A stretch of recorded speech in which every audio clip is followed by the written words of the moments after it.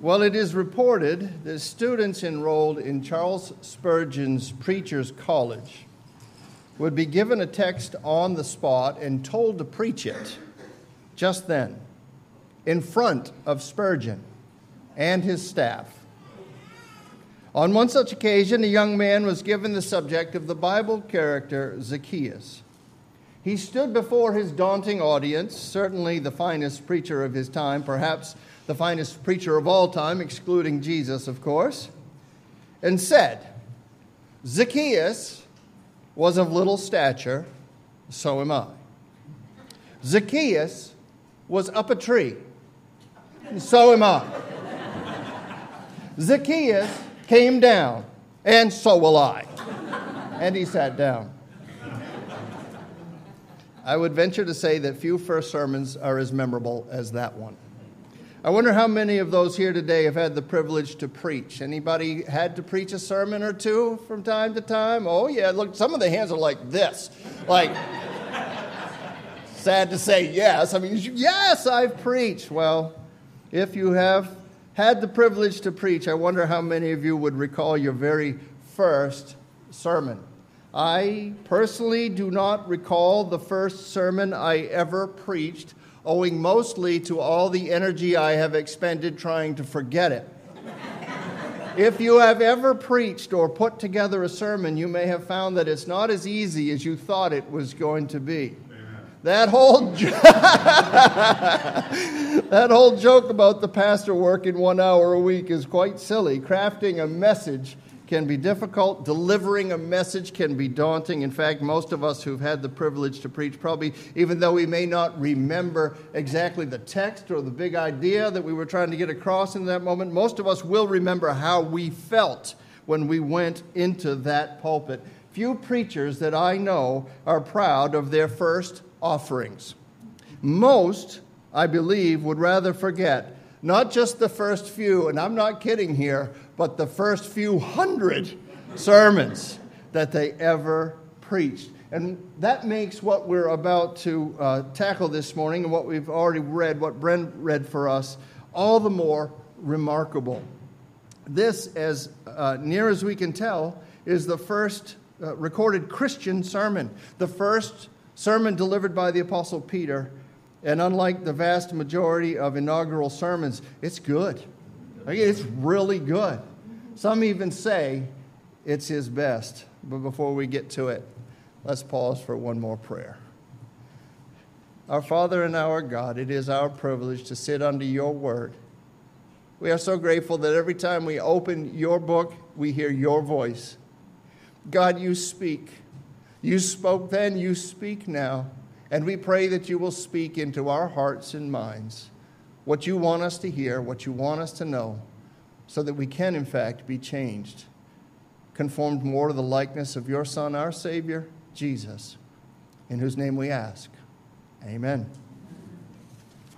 So our passage this morning is a continuation of the answer to the question that was asked back in Acts chapter 2 and verse 12 regarding the phenomena of Pentecost, where the query is made, what does this mean? So in verses 13 to 21, we looked at those last week, Peter gives an explanation for the activity of that day.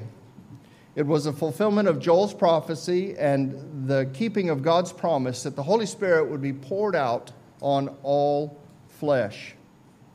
Today we see Peter take his rhetoric to the next level, and he moves from explanation into confrontation, and then ends his answer to the question, his sermon, with an expectation. But before we get there, I want to give credit this morning for the outline that I'm working with. It comes from Dr. Stephen Smith, from his excellent book, Rediscovering the Voice of God. And in that work, he breaks it down. He takes this section of Acts and he breaks it down into 3 sections. I thought, he did such a great job with that. Why would I try to reinvent the wheel? And he breaks Acts down into Acts 2 into explanation, confrontation, and expectation. So we owe this to him in part. Explanation, right? That's what we covered last week. This that you observe, this phenomena of Pentecost, these people speaking in all these different languages, this that you observed is what was predicted by the prophet Joel It is the coming of the Holy Spirit to empower God's people and to live in the people of God. So that's the explanation. Now to the second part of Peter's message, confrontation. The immediate audience, of course, for Peter's message here includes devout men from all nations under heaven. We've covered that already as we've made our way through the book of Acts. They have come to Jerusalem to worship during this specific festival of weeks, Pentecost, a harvest festival that takes place 50 days after Passover. That's where you get the Pentecost, the Greek 50. So they are sympathetic. This audience is sympathetic, at least in one way, in that they are pious, they are God-fearers, and they have come to worship God. So some of them are sympathetic, but of course not all of them in that crowd would have been sympathetic that day. We have seen already how some were mocking the disciples and accusing them of being drunk. And we cannot leave out, of course, the vast majority of Jerusalem's inhabitants, especially the Jewish leaders, who very actively sought the death of Jesus and who considered his disciples to be their enemies. And some of them very likely would have been in the crowd that day. It seems that they really liked to keep their finger on the pulse of what was happening in the city. One might even call them a little bit nosy. They would have been there. Whatever the exact composition of the crowd, they were perplexed. They were amazed, Luke says. And still, they were not necessarily convinced that what was happening in front of them, what they were seeing and hearing, was a great and a glorious thing. They just didn't know what to make of it. And so Peter addresses them. Verse 22, men of Israel, hear these words.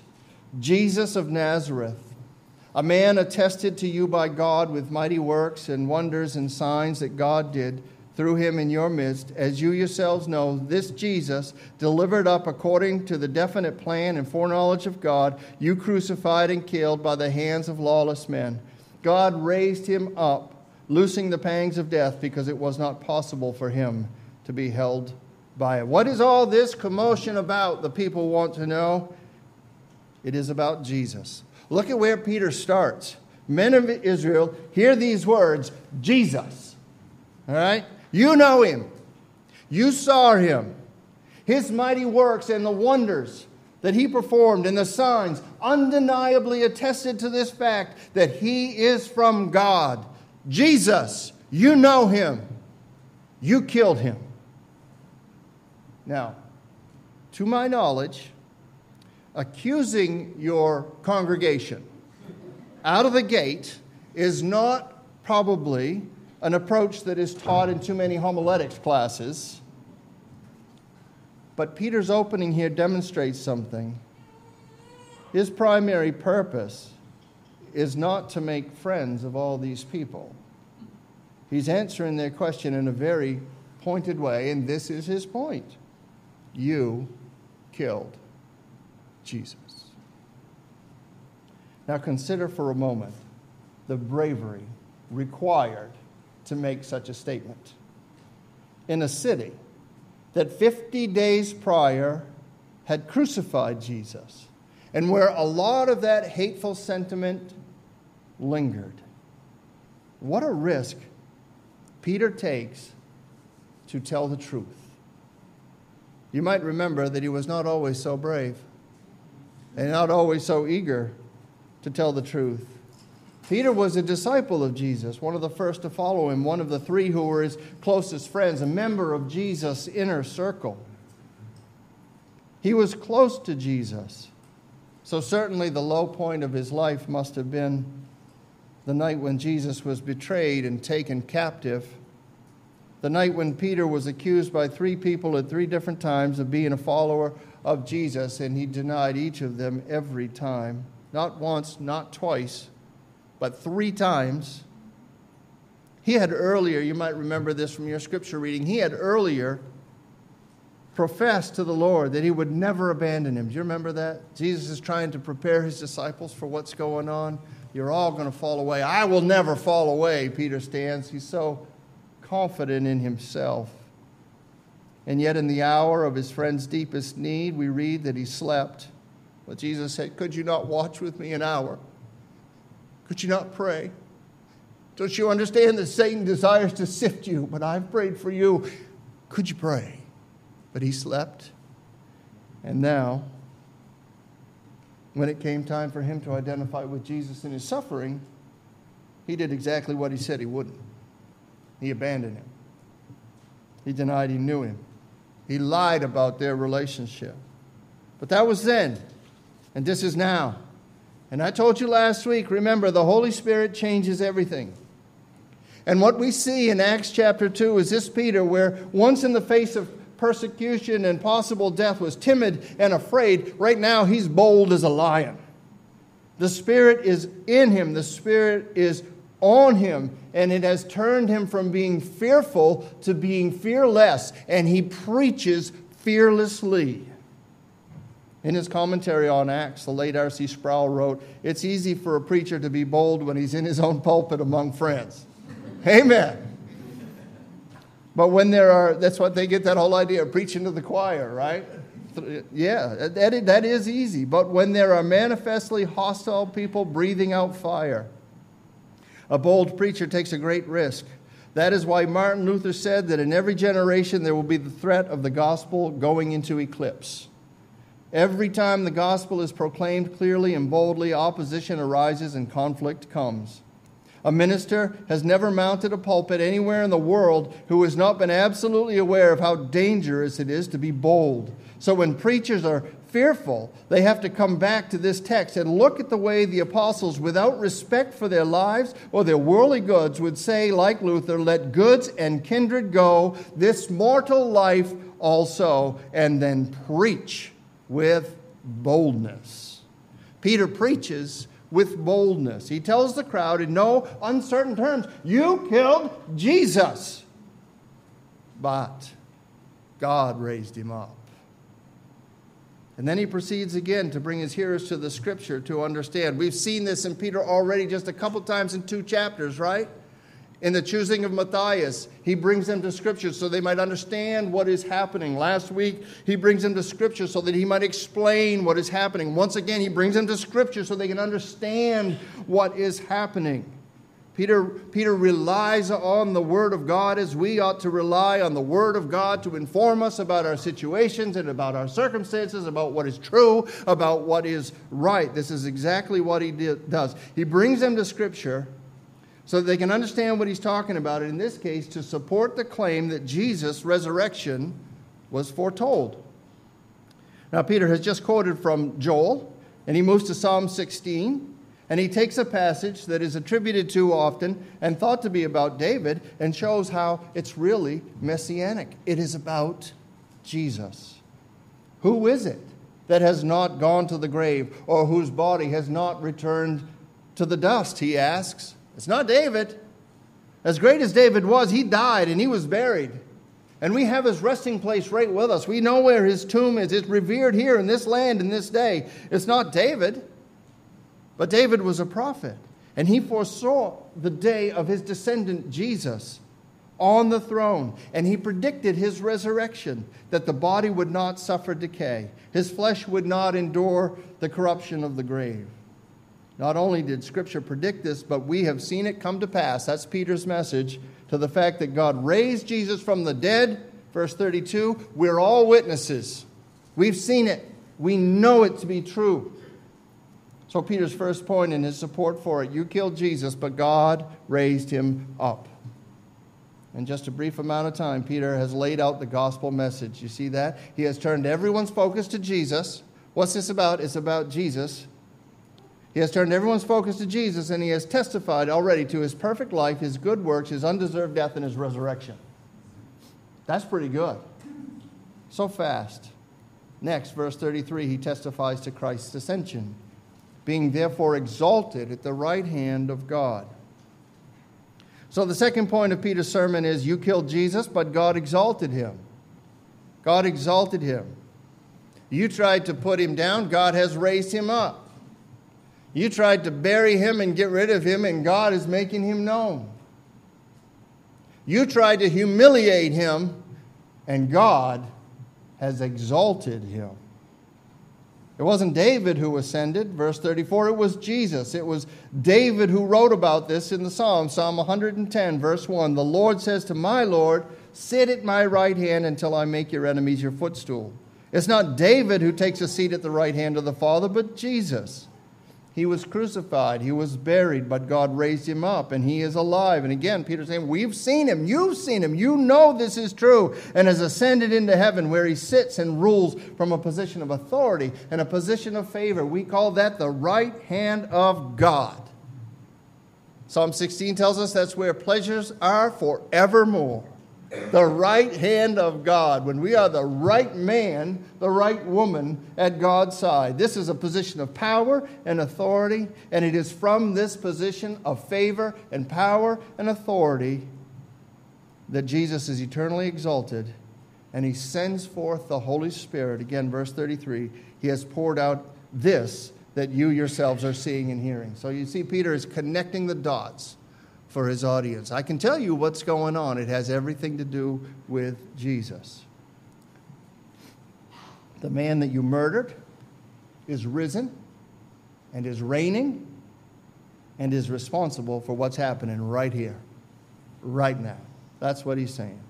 So back to that question from verse 12. What does this mean? Peter says, you killed Jesus, God raised him up. You killed Jesus, God exalted him. And now he's pouring out his Spirit on all flesh. And you, Peter says to his hearers, you blew it. You missed it completely. You have been on the wrong side of Jesus all along, and you have acted in deplorable ways. Even still, know this for certain: God has made him both Lord and Christ. Your bad behavior doesn't stop God from doing what God is going to do.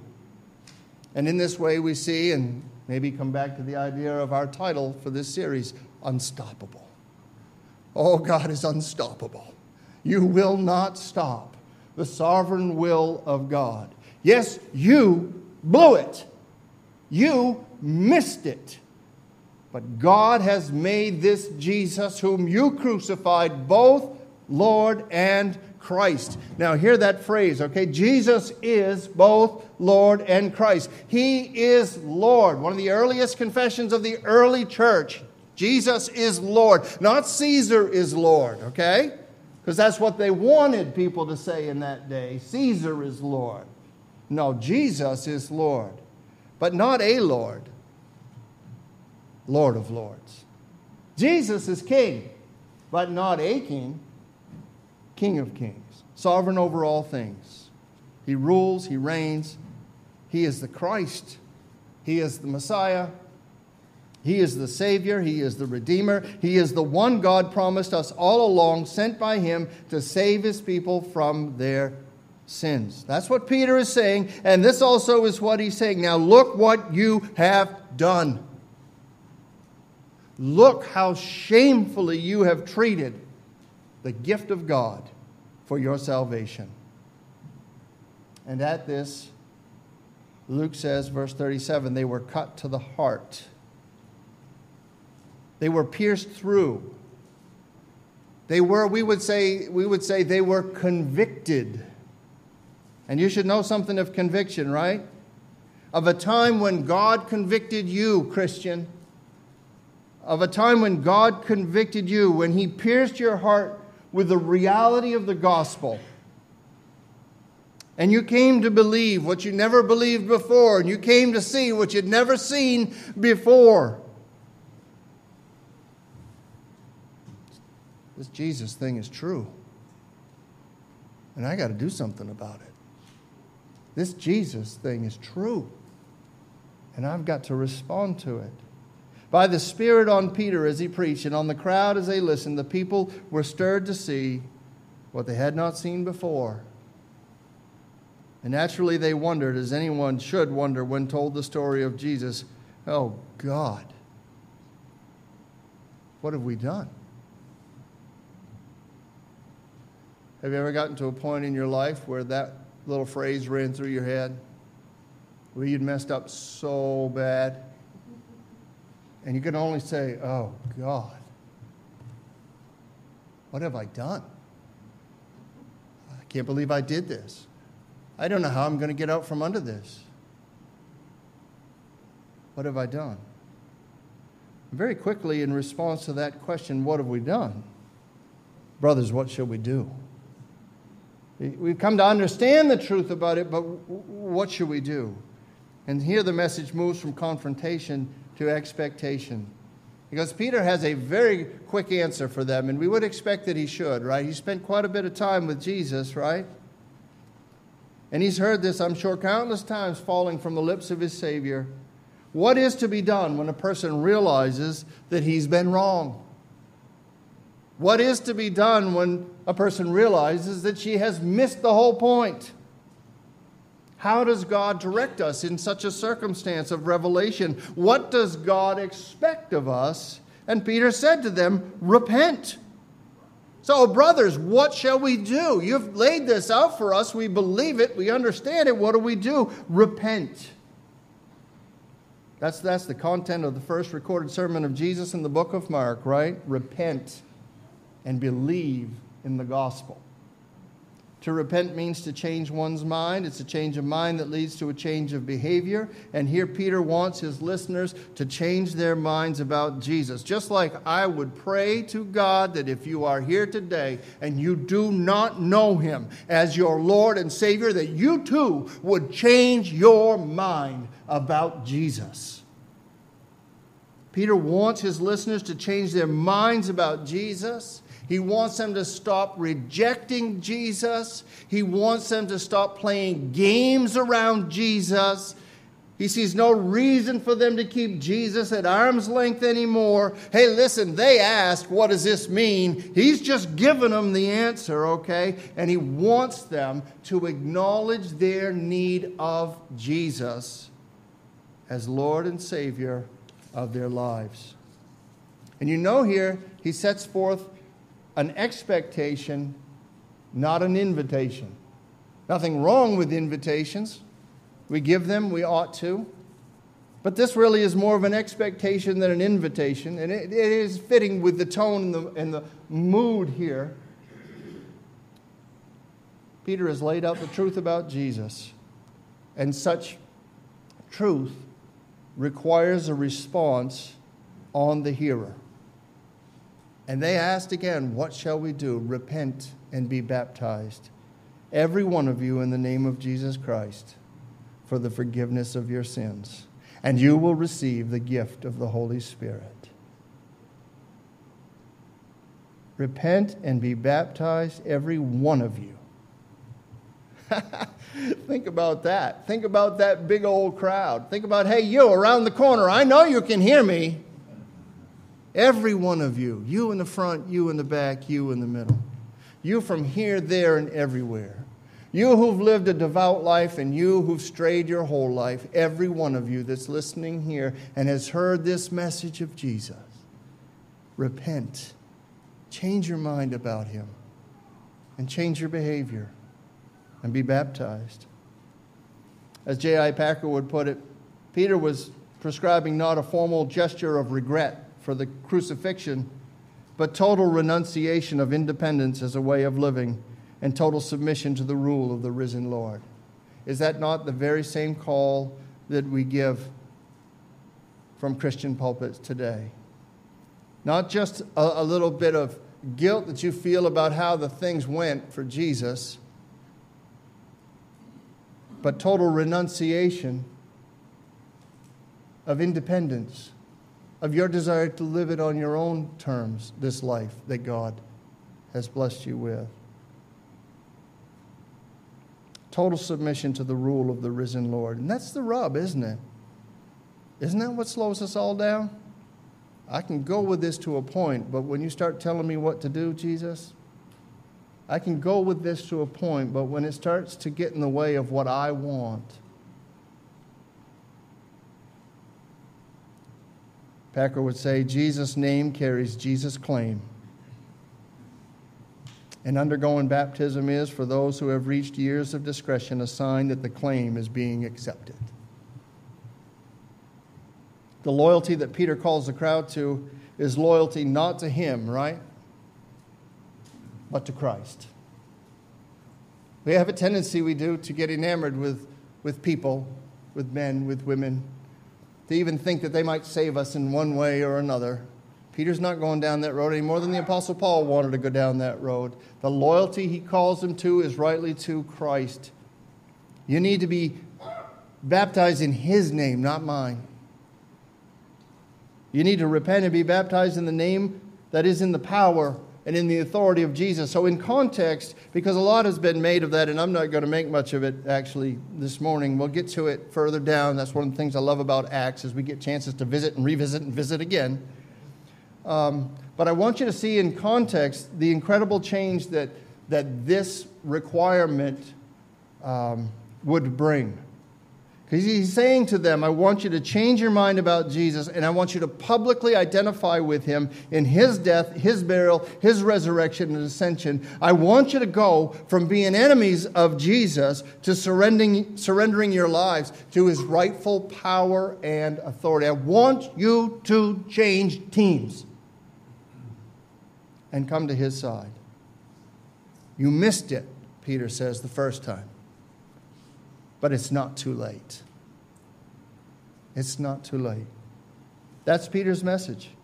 You rejected Jesus then, but you can receive Jesus now. Repent and be baptized in His name. And this Spirit whom He has poured out, whose power you are witnessing this day, will be given to you as well. You want to know what's going on? You don't have to be an observer. You can be a participant. Why is that? Because the promise is for you. And it's for your children. And it's for all who are far off. Everyone whom the Lord our God calls to Himself. It's for you. And you can have it. You rejected Him, but you can receive Him. It's not too late. Salvation and the indwelling Holy Spirit of God is for you. It's for your kids. It's for people everywhere.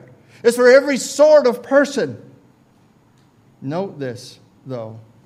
It is for everyone whom the Lord God calls to Himself. God does the calling and we do the answering, okay? No one will come to Jesus who is not first awakened by the Spirit to call on Him. One preacher put it this way: through the Holy Spirit, He liberates people to both repent and confess their sins. He clears the way for Himself, creating the desire and the response. Receiving His Spirit, we find that being filled is the natural result. He prepares a place for Himself, and then He moves in.